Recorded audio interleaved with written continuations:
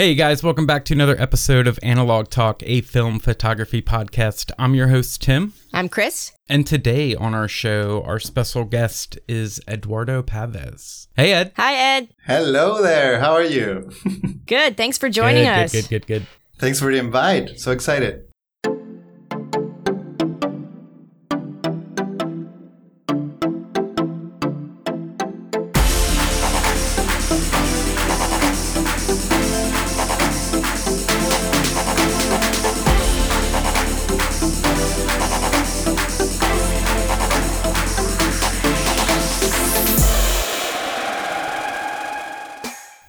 So for some of our listeners who may not know you, can you give us a background on yourself and how you got into photography and all that? Sure. Background on myself. I'm a writer. I studied acting, actually. So I have a BA in theater acting. Ooh. And I worked as a screenwriter for television for a bunch of years and writing plays. So what I actually do is writing scripts and TV shows for like a bunch of years. I wrote like 500 scripts or so.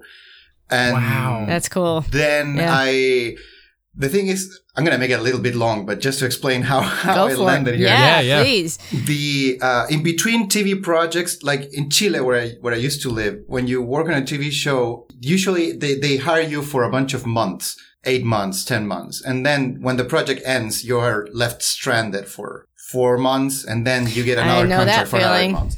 Yeah. So you're like kind of freelancing, but freelancing in reality. So what happens was that in between projects, I had to learn how to make a living of myself because it was a hard situation. So what I did was learn photography in the meantime to start taking pictures as a way of getting some kind of income. So I started taking pictures of weddings or editorials and whatnot. So I got into photography a little bit before getting into television, or like right at the time when that happened. And by the time my first unemployment officially came from the television, I was already taking pictures. So photography was like the backup plan that ended up, I ended up enjoying a lot. So that's how I got partially into photography. That's what I do. And I have a YouTube channel. That's maybe why you know me.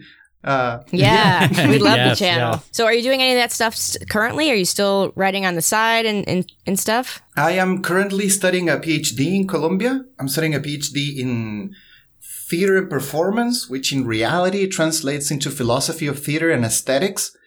So I'm doing that. It's a long program. It's a 7-year program. So I'm going to be in New York I'm going to be here for 7 years, and during this nice hot and cold weather and the extremes.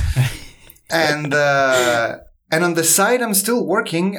Every time the classes end and I have vacations, I go and usually I go to Mexico for 3 months, or to Chile because I have a band and I play in a band. So we tour, or I go to Mexico and direct a play and work in a theater that hires me every once in a while, every year or so, to go and direct plays. So I still do theater, but I do it. You're like a jack of all trades. Yeah, I'm a survivor. You're doing a lot. That's awesome. And it seems like all in the arts, all the fun stuff. That's really great. Yeah, I have this weird idea of surviving by doing things that are hard to make a living of. Yeah. So I'm going to make a living out of photography. Well, that's too hard. I'm going to make a living out of singing songs. So... See, I didn't know that. I didn't know that you were a musician. I knew that you were like a big fan of music. I mean, you can tell by your videos and the stuff that you know what I mean? But yeah, that's cool. I didn't realize that you were a musician. I mean, I have friends who are musicians, like jazz musicians and classical musicians. So I don't wear the label musician around them or anybody because I get really scared because they really know the music. Yeah. I sing on a band. I play the trumpet poorly. That's what I do. But I have fun. And still very cool. Thing. Yeah, it's fun. Yes. Well, so, okay. Let's back up to the photography stuff. So when you got into it, was it like a digital thing, or were you just straight into film like right away? No, I started with digital. I started with a Canon EOS Rebel XT, which I think it's a 350D. And I bought it because I had this weird idea of going to... I had no idea about photography. I mean, my dad used to take pictures. He was a proper... he had a job on the side. He was an engineer, but he was part of the photography club, and there were always negatives at home. Great. Yeah. Love that. So when I was a little kid, I remember like going to the bag and just watching the negatives and like, why are they inverted? So that was part of my childhood. But then I said, oh man, I really would like to connect with that thing that my father used to do. So maybe I could start taking pictures. And I purchased this digital camera. And I grabbed it. I used it on auto, and then I tried on manual. I didn't know how to use it. I didn't read the manual, and I just put it on the closet. And yeah. And that was in the closet for like, I'll say a year. And then I met a girlfriend who's my current wife, and she said, "Hey, you have this digital camera. Why don't you use it? It's a good camera." And I was like, "'Cause it's too hard. I don't know." And she showed me she was studying graphic design at that time, and her classmates were taking pictures, and the pictures were really good. And she was like, "Oh, my classmates take so good pictures. Like it would be nice if you have a camera, you could take pictures as good as them." And I was like, "I'm gonna take better pictures than your classmates." Yeah. So out of trying to prove myself and my new girlfriend that I could do something, I decided to get into photography, and I got hooked on it real bad. And it was good because after a few months, this piece of time in which a project ends and another begins happened. So it was a good timing for it to be my new hobby. That's how I got into it. That's awesome. What prompted you to start the YouTube channel? Oh, I was living in Berlin. This was 2015 or 14, 15, around that period. And we were thinking about moving to London because we had already spent 2 years in Germany. And even though I could speak German, I couldn't speak good enough to actually write in German or direct a play in German. I could read the newspaper or like watch some TV, but if we're gonna let's discuss philosophy in German, that's not going to happen. So, so the possibilities of finding a job that I would actually enjoy were super trimmed down. And moving to London was like a good opportunity to start anew and like try to come up with a new job and a new life. And we met somebody who had a YouTube channel, and she said, the best way of meeting people in London is having a YouTube channel because the YouTube community is huge. And I was like, okay. I had no idea either. He said, people come and go from London all the time. So people know each other through YouTube. So start a YouTube channel and then you can find friends.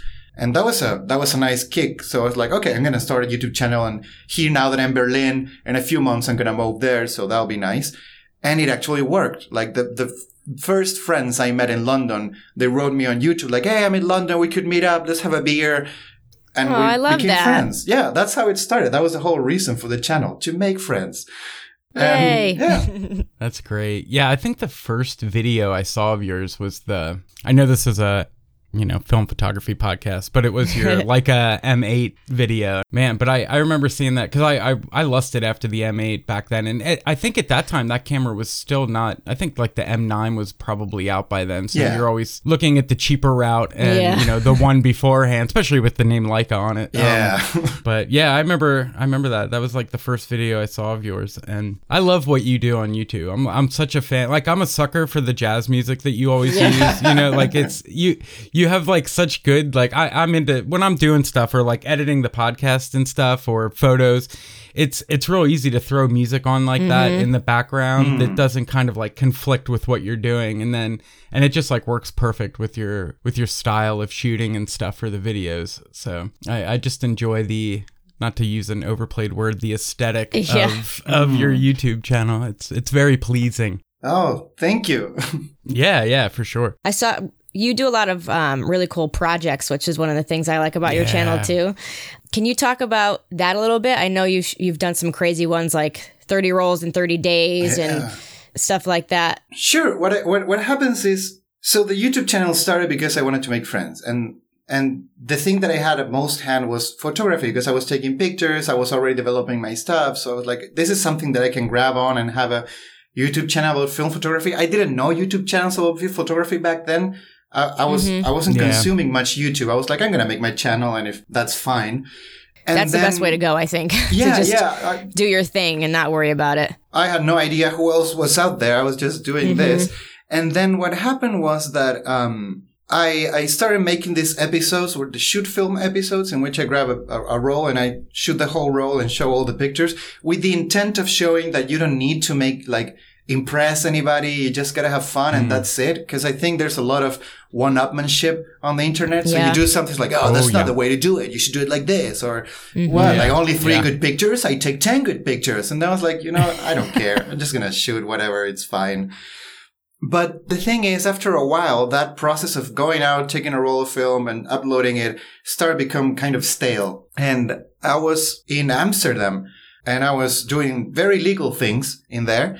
And while I was sitting in a coffee, drinking just coffee, I thought to myself, there's this thing in which by shooting an episode and being with a camera, there's a lot of things that I can't do. So I can't sit down and wait for a picture to happen for like 10 or 12 minutes, which I usually do when I take pictures outside.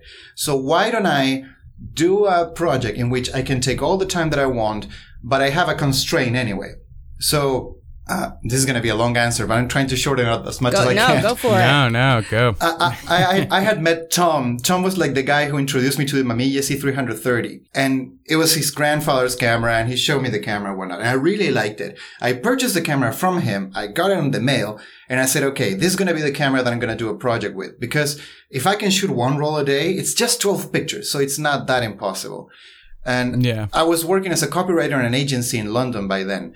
So I hated my job, but I was working only 3 days a week. So I had 2 days off, and I had the lunch time to go out and take pictures. So that's what I did. I took one roll a day for a month, for several reasons. Because I wanted to get better with the camera, because I wanted to get better at shooting 120, because I had a Hasselblad before and I hated it. And because I had a TLR, which I've never used before, and I wanted to get better with that. But also because I wanted to overcome this position of spectacle. I'm not a fan of being like entertaining of spectacle of like, oh yeah, watch me shooting, guys. So like being a character, I'm really not into that. I try to be myself as much as possible on the channel, or like now, or in my life. So I said, what am I putting this, even if it's as honest as possible, it's still a curated position in which I'm trying to perform for a roll of film. So I said, I'm going to take all the time that I need, which in reality is just lunchtime when I was working. But all the time that I need is like an hour and a half. So that's what I did with that project. And I don't know, I finished that project. I was super happy. And now when I finished university, I had purchased a stack of T-Max 3200. And I hate that film. I think it's a terrible film. I don't like it. Oh, no. And since I don't like it, I thought maybe I don't like it because I don't know how to use it. Because there's a lot of people who love things, but there must be a reason why I don't like this. So I decided to shoot this project because of that reason. And I was going to Chile for July, so I had to shoot this on June. And I couldn't do it 30 days because I will be going to Chile the next day, and I can't develop 31 rolls in a day and scan them and just no. So I will not subject myself to such hell. No. So I shot 21 rolls and see what happened. And that was a nice project because I felt like I understood the film much better, like how to shoot it, how it feels. Yeah, and the difference between that one and other, the HP5 Plus or the Tri-X, which are like the classic black and white films that I used to use and I still use. So these projects have to do, to wind up the answer, they have to do with learning the tools that I'm using, because I'm super ignorant because there are so many tools. It's true. The only way to get to know the tools is by doing like a steady project and not just shoot 3 rolls and make like a review like, oh, this is how this roll works. I have no idea. In my perspective, I have to use like 20 or 30 rolls to get the hang of it. And now I can talk with some property. So that's what I try to do on my channel and do with this kind of projects. I like that. And also for me, sometimes we don't know what to shoot or stuff like that. And I think like the challenges, which we've talked about before on the show, but really like if you set like a little goal for yourself, like something like that, like shoot a roll a week and like here are the results. It really not forces you, but makes you like, okay, this is the project I set my mind to. I'm going to go do it. And then, just like, and I really liked in one of the videos where you were saying like you got bored. I think it was like the one roll a week. And I was like, okay, so I love the transparency of like, you just got to push through. Because sometimes, we do get bored or like to the point where like, do I even really like this? I don't even know if I like this anymore. But to hear you say like, you just got to get to the end of it, I thought was really cool. Yeah, like there's this, it usually happens that people ask me like, hey, I'm starting this project and I'm no longer motivated. What can I do? And I was like, dude, motivation is completely irrelevant. It's a good starting point and what motivates you to begin a project, but let it go. Motivation is overrated. And it seems to be like everybody wants to be motivated to do things. Like, I'm not motivated to study. It's so good, right? Like, I'm not motivated to go to work. I have to go and grind that thing for 8 hours. Just do it.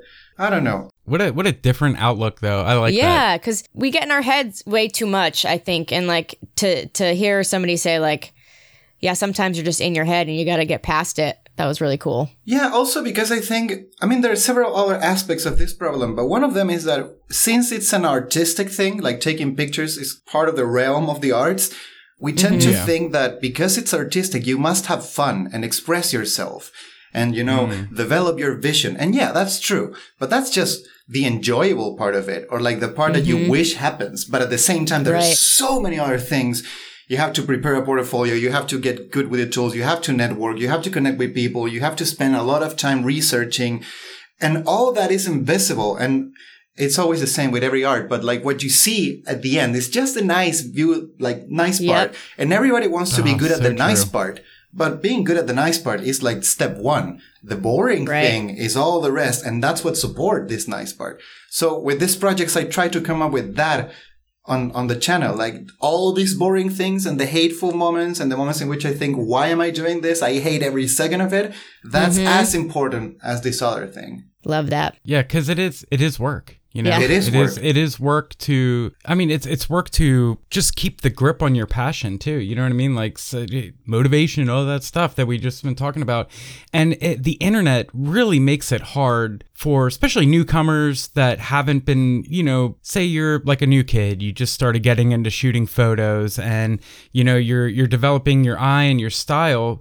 But there's so many people putting the same message out there that it's like, it's almost like a consumerism, whatever-isms, like this is what you need, this is what, and like just you even saying like, maybe I hate T-Max 3200 because I don't know T-Max 3200, like you took the time to learn it, to put it through the course and that's why I love film so much too, because digital just makes it so easy, like the soccer moms are professional photographers, and I hate knocking that too, because, capturing family moments is very important. It's super important. Yeah. At the same time, peddling on that, it's what I like about film photography has to do kind of in the same vein, because you can become a soccer mom for film photography, or you can become like an elitist of film. Like, oh, I only use, Natura and I export it because it's out, it can be found in Japan, but I have a supplier and I'm only using the best Leica lenses. Like nobody cares. The reality is that nobody cares at all. And as soon as you realize that nobody cares, there's a weight like lifting of your back. Oh yeah. And I think one of the reasons that I wanted to get out of digital photography is that mindset is the mindset of the digital community in general. Like, you gotta have the best lenses. There's a new Sigma art. There's a new blah, blah, blah. The new Canon, the new L, the new Nikon. And there's always new stuff coming over. While in film photography, at least what drove me into it was that there's nothing new. It's all done. The lenses are 50 years old. Nobody cares what you have. Shoot and get better with your craft. That's it. Can you get better with the craft? Can you take like 30 keepers in a 36 like strip of film? If that's so, very good. Nobody cares either way, but you can be proud of yourself. Yeah. Oh, the old elitist digital scene. I get it too, because, I often think, Matt, not to bring Matt Day up like we do every show, but Hi, Matt. he just picked up some sort of, little Fuji point and shoot camera or something like that, like the Fuji X100 something. And like, I would love to have like a little digital to catch the stupid things, like when the cat's acting funny. And, those are great cameras too. But, I waste the film and I shoot it on a point and shoot anyway. So, it doesn't matter. Sometimes I get it, like Chris with your set photography and stuff like that, and just stuff that you need like a quick turnaround. Yeah.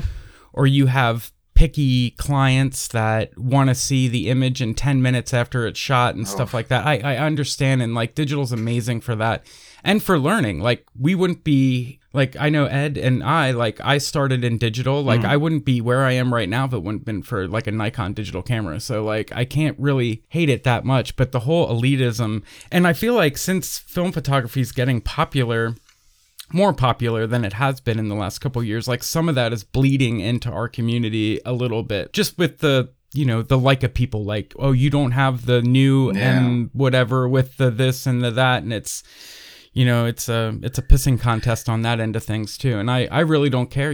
For 3 years I used a Canon FTB, and it was my favorite camera for the longest time. And like, You know why? Because I knew that thing inside and out. Yeah. I didn't need to have a battery in it for the meter. I just felt it. You know what I mean? Like that's what happens when you have an instrument or a camera or something like that you've used for, you know, quote unquote 10,000 hours or actually that reminded me when I was in Chile back in 2011 and 2013, I was taking pictures of riots. There was a student uprising there.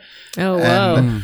And I started taking pictures with a digital camera. Like the first times I went there, I had a 5D Mark II. I was shooting weddings. I was like, I'm going to bring my Mark II to the riots. And it was such a bad idea because there was like tear gas and cops and I got beaten. Oh, yeah, it was a bad idea.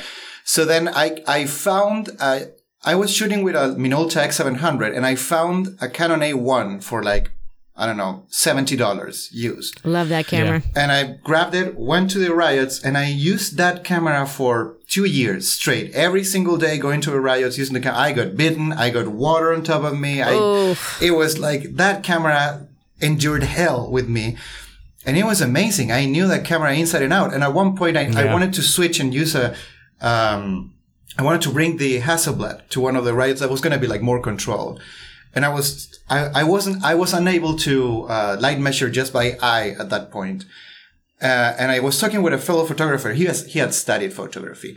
And I said, I want to bring my camera, but it doesn't have a light meter, so I don't want to bring a light meter. And he said, why would you need a light meter? Like, you got to learn how to use your eyes. That's what they are for. Yeah.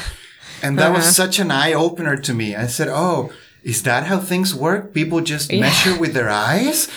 And that became like a new obsession of mine. So I started taking pictures in the subway, for example, because I thought the best way of, I'm going to nerd out for a second, but I thought, let's do it. The best way to know how to light meter or like to measure with your eyes was to get accustomed first to one ISO all the time. So I started to get used to 3200. I'm going to get used to that ISO and shoot just only on the subway. And at one point I was able to measure light at very dark conditions. And then it was just getting accustomed to getting more light and a little bit more light and a little bit more light until 100 and 3200 were basically, it wasn't so hard to make the calculations, but that took me 2 years to get the whole spectrum. Yeah. And it was like every day because I was teaching photography at a university. I was taking the subway every day.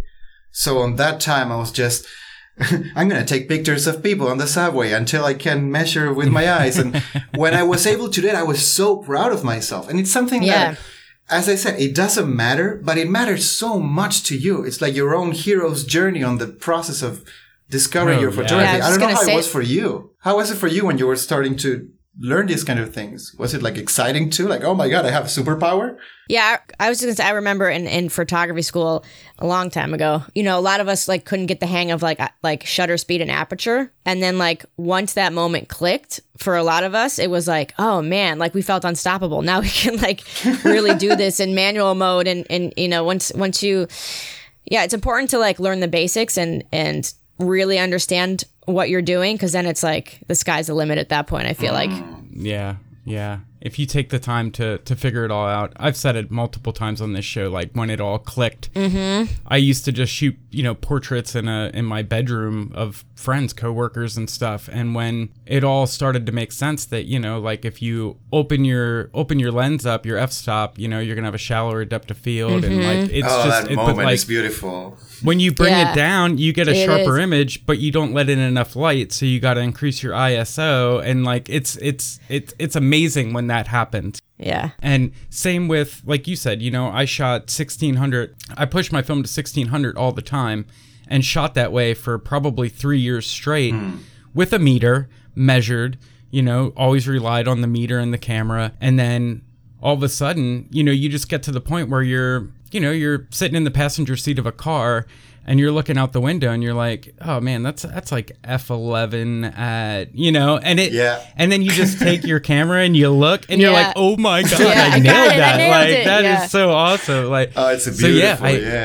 It is. And it's something that sticks with you. You know, it's like riding a bike. Like once you get to that point, you're just like, oh yeah, I just went to the county fair the other day and I have that Fuji 6.9 camera, the GW690 Mark II, whatever the heck it is. And it doesn't have a meter on it. And I didn't even care. You know, I have a little pocket iPhone meter that if in desperation I need to use it. Yeah. But That's what I used a lot too. Yeah, me too. And there's such a leeway, I feel like, with film. I mean, you don't want to underexpose. Like, as long as you're not like underexposing, you're going to be fine. Yeah. You know, if you're like one stop off, it really doesn't even look that much different. I guess we worry about the technical aspects so much, but yeah, man, I love that. I love that you put it as a superhero because that's so true. Yeah. Like, you just want to like run down the street with your arms up. Like, I did it. Like a Rocky movie. That's F8. That's F55. Yeah. Feels so good. Man, but yeah, like, and I feel like when you do, like, I feel like film made that possible too for me as well, because, you know, you don't even have to do anything with a digital camera, not to bring it back to that, but, you know, those settings, even in the display, it's telling you what to do on manual. You know what I mean? It's not really manual, because it's like, you know, you probably should shoot this at like F8, and, you know, like, it's kind of telling you what to do. So, I mean, for people that are just kind of starting out, I suggest getting like, you know, get like a Pentax K1000. I don't even know if those have meters. Get something without a meter on it, or get a meter. Whatever. Do what you want. Don't let me tell you what to do. Grab the tool that makes you happy. Also, that's an important thing. If you, like, at the beginning, yesterday I was thinking about this. I thought that I first purchased the Canon 350D because it had a parasol on the lens and it looked nice. That was the reason why I got the camera. It was between that and the Nikon D70. And I was like, oh, the Canon has a parasol. That must look professional. And it's such a shallow reason, but at the same time, it was so important because I wanted to use the camera because it looked nice.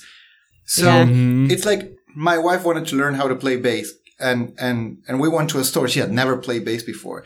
And she grabbed a bunch of bass, and I was like, grab the one that you think it's nice and you would like to rehearse with it. Otherwise, just the one that, if you grab one and I say that's the best one and you don't like it, you're not going to rehearse. It's you true. need something that will drive you to use the tool. Otherwise, it's the best. Yeah, but I don't like it. So why would I use it? Man, yeah, that's true. So true. Yeah. I never think of that. I never thought of that. So, Ed, do you have any new projects lined up for the YouTube channel? Yes, I do.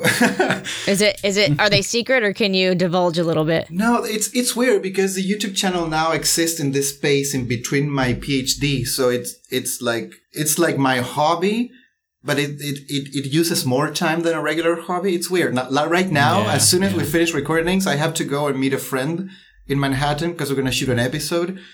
Or not really, but I have to shoot an episode, so I'll probably bring a camera just to shoot myself shooting an episode. So also, good for you to like be doing it in between going to school, because that's like a lot of work in itself. Yeah, it's a lot of work. That's like a sub. Yeah, side shot. Sorry, but it's important because it's been taking a toll on me anyway. Because like maintaining a YouTube channel, and I have a Patreon in which I have to upload extra content. And on top of that, writing papers for university. And on top of that, I have the band in which I have to write the lyrics for. I know. And the theater. So there's a lot of stuff on my back. And sometimes I feel like I'm not able to pull it off properly. So what I'm doing now is I'm working on projects that I already completed. And I'm trying to reshape them or give them another taste. So right now I'm working on a scene, the pictures of the riots that I took in Chile in 2011 and 13. I'm making a scene with those pictures. So I'll probably make a video about how that came about. I'm trying to incorporate other things that I do on my YouTube channel. So I'm writing a play for a Mexico theater right now, and I would love to talk about the process of writing a play. So things that are not completely photography related. I would love to talk about books. I read all day. So I'd love to say, these are the books that I really enjoy, or these are the philosophers that I enjoy reading. So I would love to bring that to the channel. Like those kind of things are like, it's like a next step towards myself on the channel, like bringing more of the stuff that I like into a space that doesn't have to be completely photography related. It can be stuff that I enjoy. And it probably, I don't know. I think nobody has one hobby. Nobody likes one thing. So just sharing more stuff of your world can be interesting to other people. At least that's my hope now. I hope it works. I don't know.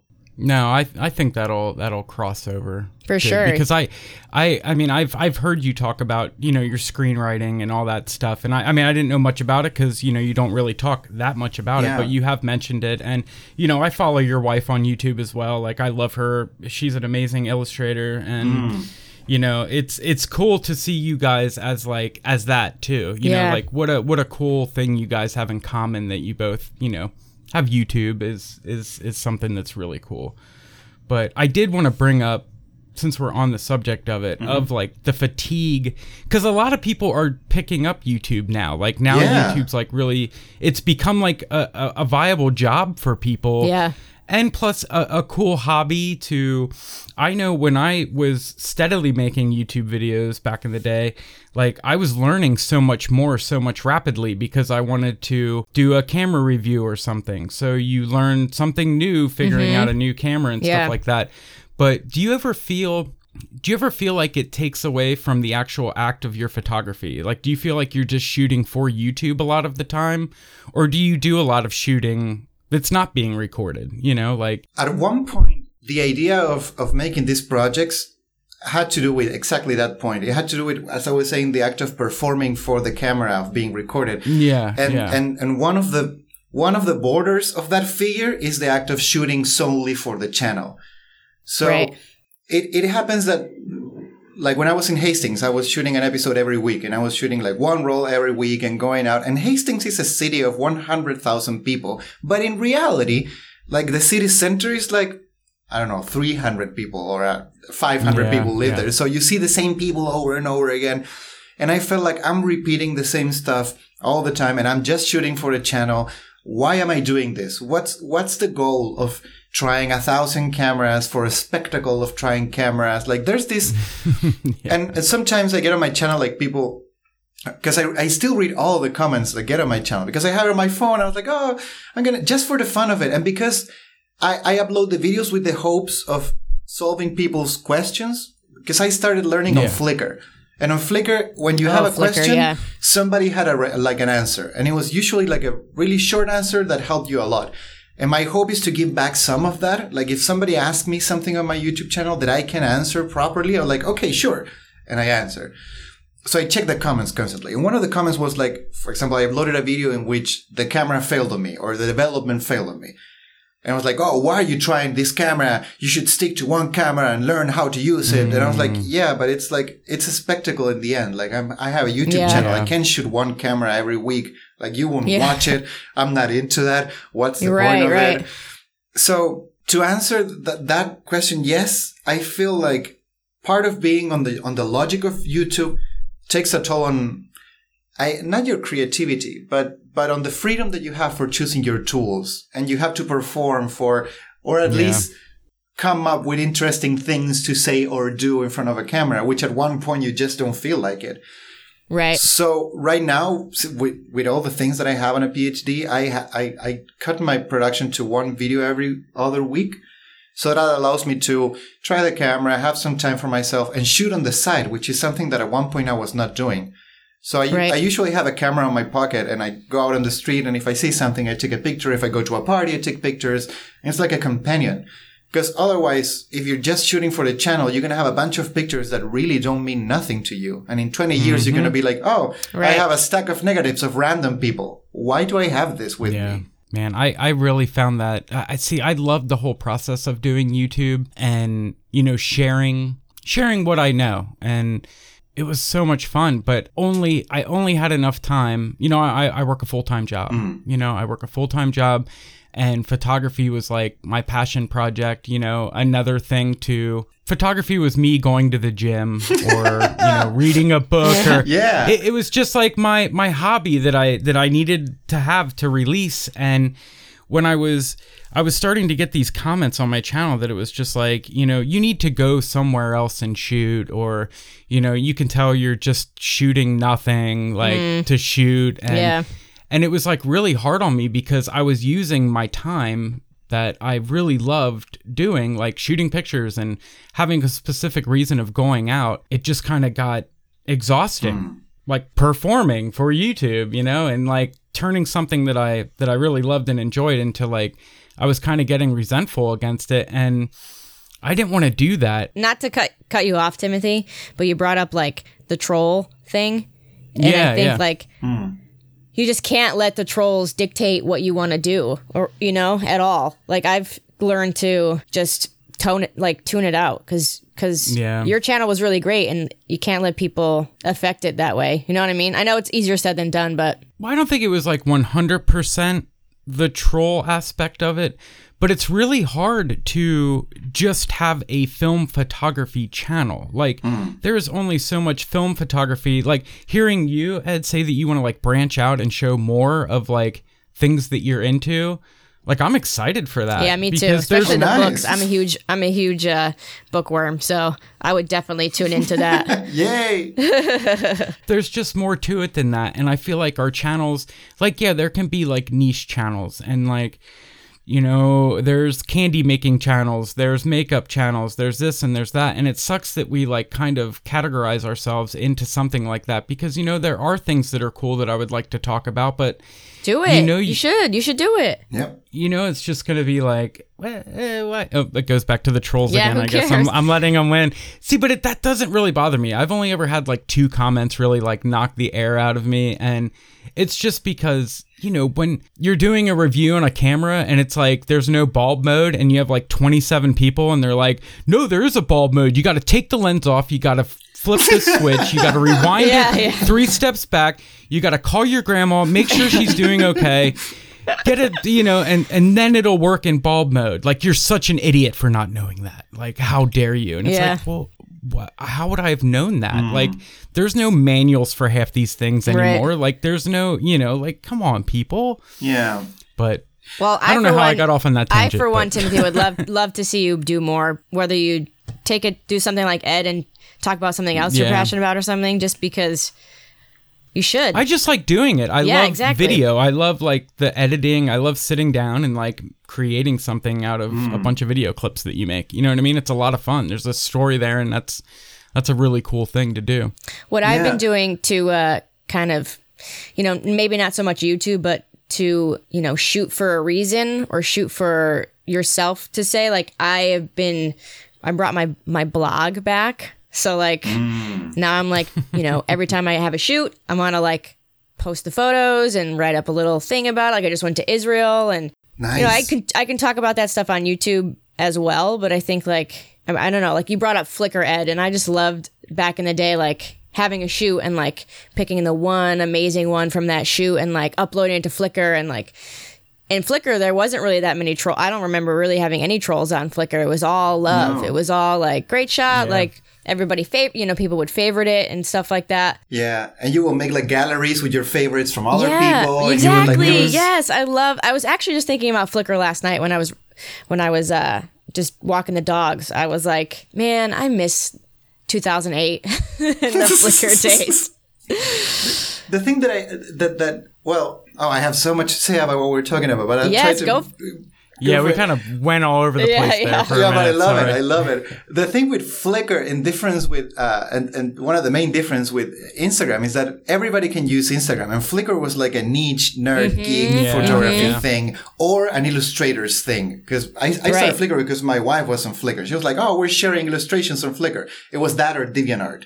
But then when DeviantArt was like starting to crumble, Flickr I remember became the other DeviantArt thing. Yeah. And then on Instagram now everybody can upload anything, so then the amount of people there is much bigger. There's a much faster like interaction with everybody, but at the same time you're competing with this massive amount of work that becomes kind of I stumble upon archetypes of images. That is something that on Flickr was much less because of the amount of people. But now that everybody's posting their stuff on Instagram, there's like 10 images that you see all the time.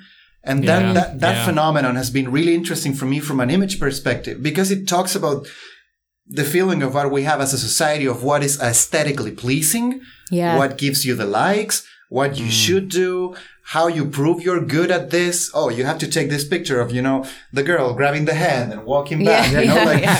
You have to take the picture of the rock and the couple really tiny, like the groom and the bride and on the rock. And it's like, you have to go to Iceland and take the picture of the plane. Like, these are things you have to do.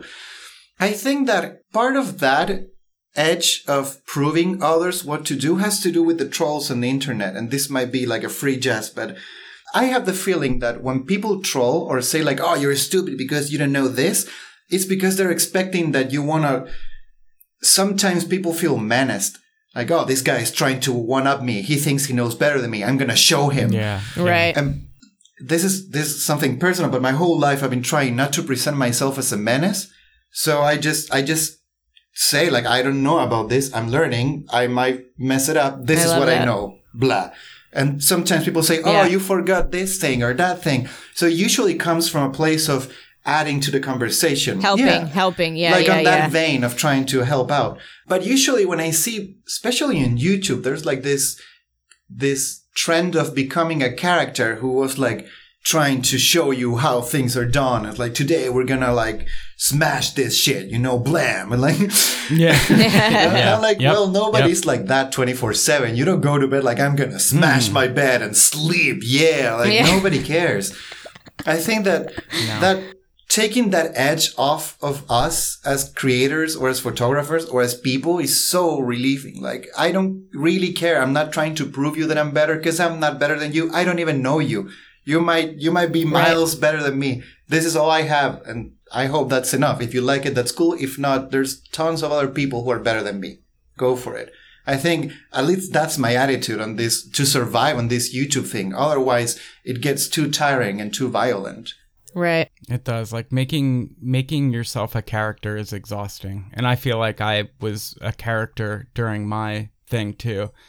And yeah, I mean, that goes across to so many things though, like life as in general. Yeah, for sure. That's just like such a deeper everything, like just being like, I love hearing you say that though, that you're just trying to be like authentic and not a negative, like that makes life so much easier. Like I know when I'm at work, say I'm at work and I'm having like a crappy day, I have a terrible customer and I just let that ruin me for the night. Yep. Like what a horrible day that is, Gotta let it go. Last night I had people giving me awful tips, just being rude. And I was like, dude, these people are so rude. It's funny, like it's that bad. It's funny. Like I hope I am never like them. Like, and it's just such a good outlook. Like, and I really, because it is a competition. I mean, even when you're not even competing, Instagram is a competition. I open that up all the time and I'm just like, wow, look at that photo. Why couldn't I have gone to Iceland and shot that airplane in the middle of nowhere, like I think for me, like, because we all do this, we all like get into that Instagram trap or people's work. You just kind of have to know yourself and know like what you're capable of, and like sometimes you, like, this is gonna sound really horrible, but I've muted people's Instagram feed. Oh, I've done it too. Yeah, just because I'm like, this is not mentally good for me to always compare myself to this person, wish them the best of luck, but I need to take a break for a minute. So it's like things like that where you can make that conscious choice, Timothy, like you were saying, like, I'm going to laugh at this because this is not me. I'm not the bad person. They are the ones who leave crappy tips. That's a horrible trait that they have, know? Yeah. I've been doing that a lot lately too, just saying like, this is what I'm about. It has nothing to do with anybody else. You know what I mean? And I think that does translate with like the trolls or with like, keeping ourselves motivated or like staying inspired. It's all like, it's a mind trick, you have to kind of really say like, I'm going to take a break from this from right now, or I'm going to make that mental switch to kind of say like, that's not going to affect me. I'm going to keep doing my thing. Yeah. Also, there's like an empathy thing going on, isn't it? Like whenever somebody's like too rude to you, to me, to anybody, you're like, well, I don't know what that person is going through. Maybe his day was horrible. Maybe his childhood was horrible. Maybe true. Whatever it is, there must be a reason. Maybe he can't afford an extra tip. Yeah, nobody's a bad person just because they want to be a bad person. But last night we were talking about this with Fran, because sometimes you face situations in which like there's no nice outcome. Like something horrible happened in the past and it affected you terribly and it scarred you. And nowadays you have to deal with that, but you also understand where that hurt came from for the other person, why that person was there. Yeah. And those two things coexist at the same time. Those two things are true. And the only way to deal with that, at least now, is like having some kind of empathy. And I think that by comparing us all the time with other people, we're like drifting away from that, like empathy and trying to be better than the other one, or like be more amazing, or I have to like, the sense of competition is the thing that drives everything down. Like to think that the base of society is the individual. Like this is me speaking from my philosophical perspective, but I think that if we understand the society as a collection of individuals, things are really dangerous. I think it's much better to understand as a big subject. We're all part of this and we're trying to help out each other. And sometimes you have to do good things without like trying to help random people is going to help you in the end too. You're just drifting good vibes around, as hippie as that sounds. But so important. It also comes back when somebody's too negative to you. You're like, well, who knows? Maybe this person is really frustrated. Right. That's fine. I don't care. What can I do? Like, I just have to be the best that I can for now. Yeah. I love that. I think it all comes down to perception too. How we take what someone gives, because like I'm sure you guys have gotten a text message from somebody that you talk to all the time and you're like, ooh, I can tell they're not in a good mood. And it's like through a couple words, you know, like you can't feel emotion through texts and stuff like that. And it's like, you don't know if somebody, like you said, is like, you know, they lost their grandmother or something 4 hours before you had your incident with them. And that's what happened. You know, that's huge. Like empathy. I'm glad you said that, because that kind of opened up a little bucket of worms for me as well. Like to think, because I mean, I'm in the service industry, man. It is crazy. My full-time job is like many hours a week is just dealing with people all the time. And it's, I feel like everyone should do something like that at one point, like some sort of customer service, work at Walmart or a grocery store or a restaurant or something where you have to deal with people, because you learn such a huge lesson from that. And humility and patience and just like crazy stuff like that. And it's also character building. Like I can take all these awesome stories and life events from working at this damn restaurant for the last like 6 years and turn it into something pretty epic later in life, you know, take that fuel for something else. But yeah. We'll be right back with a listener question for Ed right after this message from our sponsor. Support for Analog Talk also comes from Polaroid Originals. Go to PolaroidOriginals.com and use the offer code AnalogTalk10 at checkout to receive 10% off your next purchase. All right, guys, this is the part of the show where we break off and take a question from one of our listeners. This week's question comes from Point and Salvage. Great username. His name is Kevin Depot. He says, please tell me about your pack-on scanning process and workflow for processing the volume of film that comes along with street photography. Huge fan. Thanks. Pack-on scanner. Yeah. So, well, for this project of the 21 rolls in 3 weeks, I develop everything in a big tank. It's a Patterson tank, an 8-reel tank. So I was developing 8 reels at a time, usually doing 2 developments. So that was 16 developments each time. Jeez. And I hang them on my standing desk and I put cameras on top of it. So I have it's really not the way you should do it, but that's how I do it. And then scanning on the Pack-on is really easy because I have it hooked up to an old laptop with Windows XP that a friend of mine gave me who was no longer using it. I'm not tech savvy enough to have it connected to a MacBook and have parallel desktop and all that. That's not my go. Yeah. So I put the film through there. It takes like, I'll say 3 minutes, 2 minutes per roll. It scans the whole roll and I just export it as TIFF. And then I put it on Lightroom, see if everything's good. And I have to tweak, I don't know, some contrast or whatever. I do that. I'm not a purist. So I don't mind if I have to adjust a little bit the frames or the contrast or whatever. That's fine. And export it as JPEGs and that's it. I don't do much. But I think that for street photography or any kind of photography, if you shoot a lot, something like a fast scanner is the only way to go. Otherwise, at the beginning, I was using my Epson V600, I think.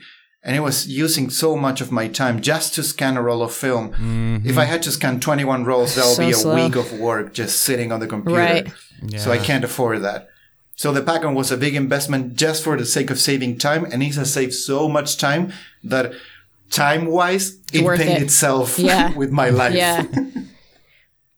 How much are they going for nowadays? Do you guys know? I don't know. I purchased it when it was 500 pounds. So I sold it for 1,000 and I purchased it for 1,200 when I was here. So it costed me in reality like $600 or so, but they go for like 1,000 and something. I don't know. It's weird. Wow. Yeah, they're up there.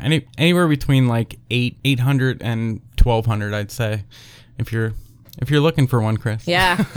just the time alone. Saving. But at the same time, there's like the Pacon, the F135 and the F135 Plus. And I had the 135 when I was in the UK. And the difference is not that big.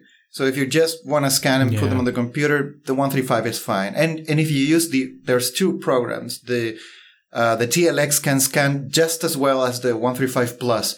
So it's the same resolution. It's the same scanner. It just takes like 1 more minute. So 1 more minute for $500 less. That's fine. Yeah. Wow. I didn't realize there were multiple versions of it. It's crazy to think now that, that film's in this big like resurgence right now, that there's not a company or, somebody putting something out like that. If there's any like, techies in the film industry, that's what we need, faster scanner. Let's get something updated. I'm on the Pacon Scanner Facebook group. That's basically the only reason why I still have Facebook. And because every time I have a doubt, like, it's not sharp. Oh, you have to open it. Oh, yeah. Because there's no text for the Pacon Scanner. So you have to learn how to remove the dust, open, resharpen everything. So it's like a really geeky thing. And they were saying the same question. Why is Kodak not launching a new Pacon? Why is like a big company not doing it? And the amount of research and cost of making that happen is so astronomical. That probably will not happen for a while. Yeah. No. Why is nobody building an X-Pan? It's like the same problem. Yeah. Why is exactly. I mean, I get it. But man, it's just sad. We came into film in the wrong time, Timothy. That's all. I know it's easier to put out like Bluetooth we should be shooting in the 80s and 90s and stuff, but it would just be so, because Windows XP, I'm sure there's going to be a point where that's like completely useless, like where you can't even use it at some point. It's going to just like stop working or something, like I still have a computer that I just hang on to that runs XP that I have. It's a music making program that I can only use on that program on an XP. And like, I'm just so scared because every time I turn it on, it takes like 20 minutes to start up. I might as well like go eat dinner, come back, and then it'll finally be ready to go. And it's just like, why isn't, I don't know. I mean, I get it. The money, same with Polaroid, with all that stuff, like the peel apart film, like the research and development, like they had so much money because that was the option. And I get it. Like that's all they had then. So, I mean, I get it. Everybody's doing scanning with DSLRs right now, and it seems, or mirrorless cameras and stuff, and it seems to be doing pretty well. Yeah. So at the same time, like the glimmer of hope of this whole situation is that when the Pacon scanner was being sold, it was being sold for several thousands. It was extremely expensive, and it was for labs. The Pacon scanner technically exists nowadays in the shape of the new Hasselblad scanners that scan like 120, 4x5, 35, and they're like $12,000. So technically we do have a Pacon, but it's in the same realm of unrealism to purchase. That's a good point. Yeah.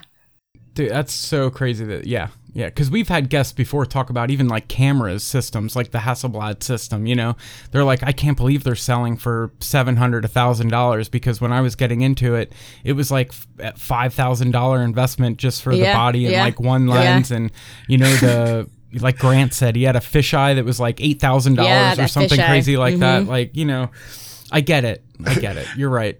We should just be happy with what we have. I was going to say, and we should also be happy with the people who have, thank God for the Impossible Project. Thank God for Doc. Hopefully, we'll get to try that peel apart film soon too. So Agreed. Just one tiny asterisk on that, what you were saying. When I went to Chile for a visit, and my dad was like, oh, you have a Hasselblad? That was my dream. I was thinking about selling my car to get a Hasselblad back in the day. And I was like, I'm so glad you didn't. That's true. Yeah. That's funny. It's crazy. And here we are. We just grab them these days. I love it. Speaking of cameras, Ed, here's the second listener interaction question we have for you. What's your desert island camera you can't live without? If you had to sell everything else, what would you keep? The X-Pan. Oh, good answer. That's that's like my dream camera right there. I want. At one point, bad. I thought about selling it when it was like, really? Because I purchased it back in 2011 or so. And the X-Pan has this problem that when I use it, I feel like all the images are going to look horrible because it's hard to use. It's cumbersome. The viewfinder is long. Yeah. And whenever I take a picture, it's like, this is going to be such a horrible picture. And I feel like a really bad photographer every time I use the X-Pen. And when I developed the film, I'm like, this is amazing. So it has that. Yeah. My wife says it's like getting pregnant. It's like the process is terrible, but then the outcome makes you forget the whole process. Yeah, that's a great analogy. So I thought about selling it because I haven't shot it in a while. And I used to pick it up. It's like, I hate this format. I don't like it. And my wife said, if you sell that camera, I'll hate you forever. I was like, okay. And I'm going to sell it. I'll keep it. And nowadays... You'll hate yourself forever, too. I'm so glad she forced me to keep it because now it's like my favorite camera. You're quick to answer. Yeah, that was a quick answer. I love that. Okay, second part of this question is, are you lusting after anything right now? What's your white whale camera? Something you don't have, but you are dreaming about. Something I don't have, but I dream about. Yeah, there's this... Yes, there is one lens that I lust about because I have a copy of it and it's in bad shape and I still want a good copy. It's a Dalmayer Pentac. It's a 4x5 lens made in London that's like this big. It weighs a ton. Whoa. And I have a copy that I purchased from a guy who knew my channel. He was like, I have this copy. It's not in good working condition, but I love what you do. Maybe you'll like it. He sold me for cheap. And I love the lens, but it's such in bad condition that I want to have a new one. And every time they come up on eBay, everybody buys them because there's so few of them out there. It's basically the London version of the Aero Hectar. It's almost the same lens, but it's not radioactive. So if you use it, you won't get cancer, which is a good thing. Yeah, that's a plus. Yeah. Yeah. So if you don't like cancer, this is a good option. And that's one lens that I would love to have. I think that's our first lens in the white whale bucket right there. I love that. Good job for being outside of the box. Yeah. I always want to know too, one last question, like what are your favorite film stocks? What are you shooting the most? Good question. I know that you do a lot of different stuff for the YouTube channel. I know you shot a lot of the cinema film when you bought that huge bulk of it. I still have a ton of it. But what's your to-go-to? Are you serious? But what if you only had one film stock to use, what would that be? It would be Ektachrome 64T on 120. Oh.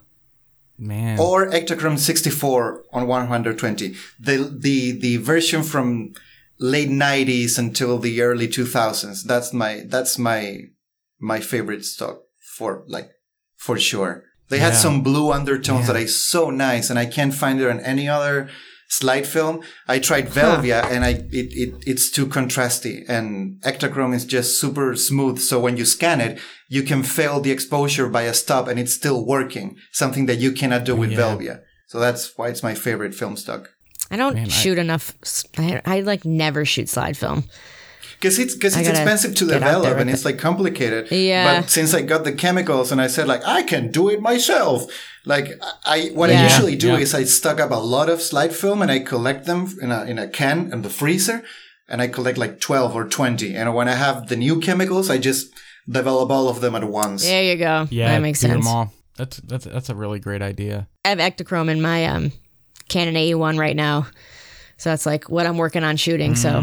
Oh, it's beautiful. And that's the first. I haven't shot the new stuff yet, so I'm excited. Yeah, I haven't tried the new stuff. I've always shot the old Ektachrome because I love the old film that is a little bit expired and it has lost a little bit of color, but it's beautiful. I actually have a roll. I did a little question thing on my Instagram, and somebody was like, "What's your oldest expired roll you have in your fridge?" And I was like, I think it's the Ektachrome.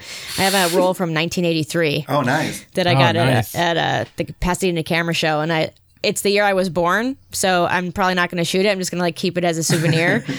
But yeah. Man, the only other thing I can add to slide film to why I don't shoot it as much is because I think the highest ISO you can get is around 400 or something that with Fuji stocks, at least. I don't think Kodak does anything. Well, I know Kodak doesn't do anything past 100 now. So, but yeah, I'm a high ISO even in sunlight. Yeah. I love if I can open up all the way where I'm shooting at 22 f22 or even f32 with the Fuji GW. I love that because I love being forced to have multiple things.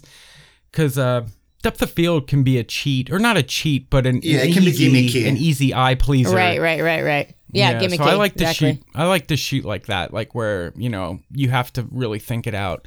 Not that I'm the best at it, but I like to pretend that that's how. It's a learning curve. Like sophisticated with it. Yeah. But when I started shooting rangefinders a lot, that's what I would always do. I'd always like make sure that I was shooting at 16 or 3200 in broad daylight, no filter, have to max it out. I'm just trying to be difficult. That's for your myself, style, I though. guess. Yeah, it works. Cool. But yeah. So you said you're in New York for 7 years, right? Because we're trying to figure out like a New York meetup and all that stuff too. So listeners, be on the lookout for that. Probably won't be till like fall if we can pull it off this year. That's fine. Whenever you want, just let me know. I can't show you much around because I go to Colombia and come back. That's all my New York. My New York is I like know. 2 places. Hopefully it'll line up for when we're there. Well, yeah. Well, Ed, this has been awesome. Thank you so much for joining us. I will tell you that you were one of our most requested guests, so thank you for taking the time to chat with us. Oh, nice. Thank you so much. It's great fun. I had no idea we just spent an hour. That's a very good sign. Thank you so much. Isn't that crazy? That happens all the time. We have to time flies. It's when you're having fun and being nerdy about film photography. Cool. All right, Ed, so where can everybody check you out? What are your socials? All my socials are Ed Pavez. So my Twitter, which I barely ever use, and my Instagram, which is the thing that I use the most. And if you search on YouTube, Ed Pavez, I'll be there. Or my past self that has been recorded on a digital media will be there. So that's the way to find me. Awesome. Timothy, what about you? Guys, you can find me on Instagram. I'm at Timothy Makeups. I also have a website that I don't update or use or ever do, but there is a bunch of awesome photos that I took on there and links to my YouTube videos. You can just go to timothymakeups.com. And I'm also on YouTube. I shot a kind of POV Ed style video yesterday, so it'll probably be like a month until I get that uploaded, if you know me. Come on. Just go to the search bar, search timothy.makeups, you'll find me. Chris, where are you? So I am Crispy Photo on Instagram, YouTube, and Twitter. We have a Facebook group and a Facebook page for Analog Talk that you can join, and we've got a lot of new people in there, so thank you everybody who's been coming to the Facebook group and sharing photos and things like that. Instagram, we are Analog Talk Podcast, and Twitter, we are Analog Talk Pod. Yeah. Awesome. Thank you again, Ed. This was phenomenal. We really appreciate it. Thank you so much. Thanks It was so pretty much. fun. All right. We'll see you guys. Yes. Bye. Bye. All right, so first off, we want to thank Ed for being on the show. Definitely one of our high requested guests to get on the show. And Chris and I both love your work and your YouTube videos and all that you do for the community. On behalf of the community, we would like to thank you, Ed. Thanks a lot, man. All right, guys, that's going to bring us to Patreon. Head over to patreon.com/analogtalk. If you want to help keep this podcast growing, keep us alive, keep us working, giving us some free time to clear up, to get more guests on the show, all that fun stuff. We have a bunch of tiers over there, print giveaways, stickers, all kinds of stuff. Head over to patreon.com/analogtalk. We also have t-shirts and pins and all that stuff. That'll be linked in the description down below. Guys, until next week, thanks for listening, and we will see you soon. Later.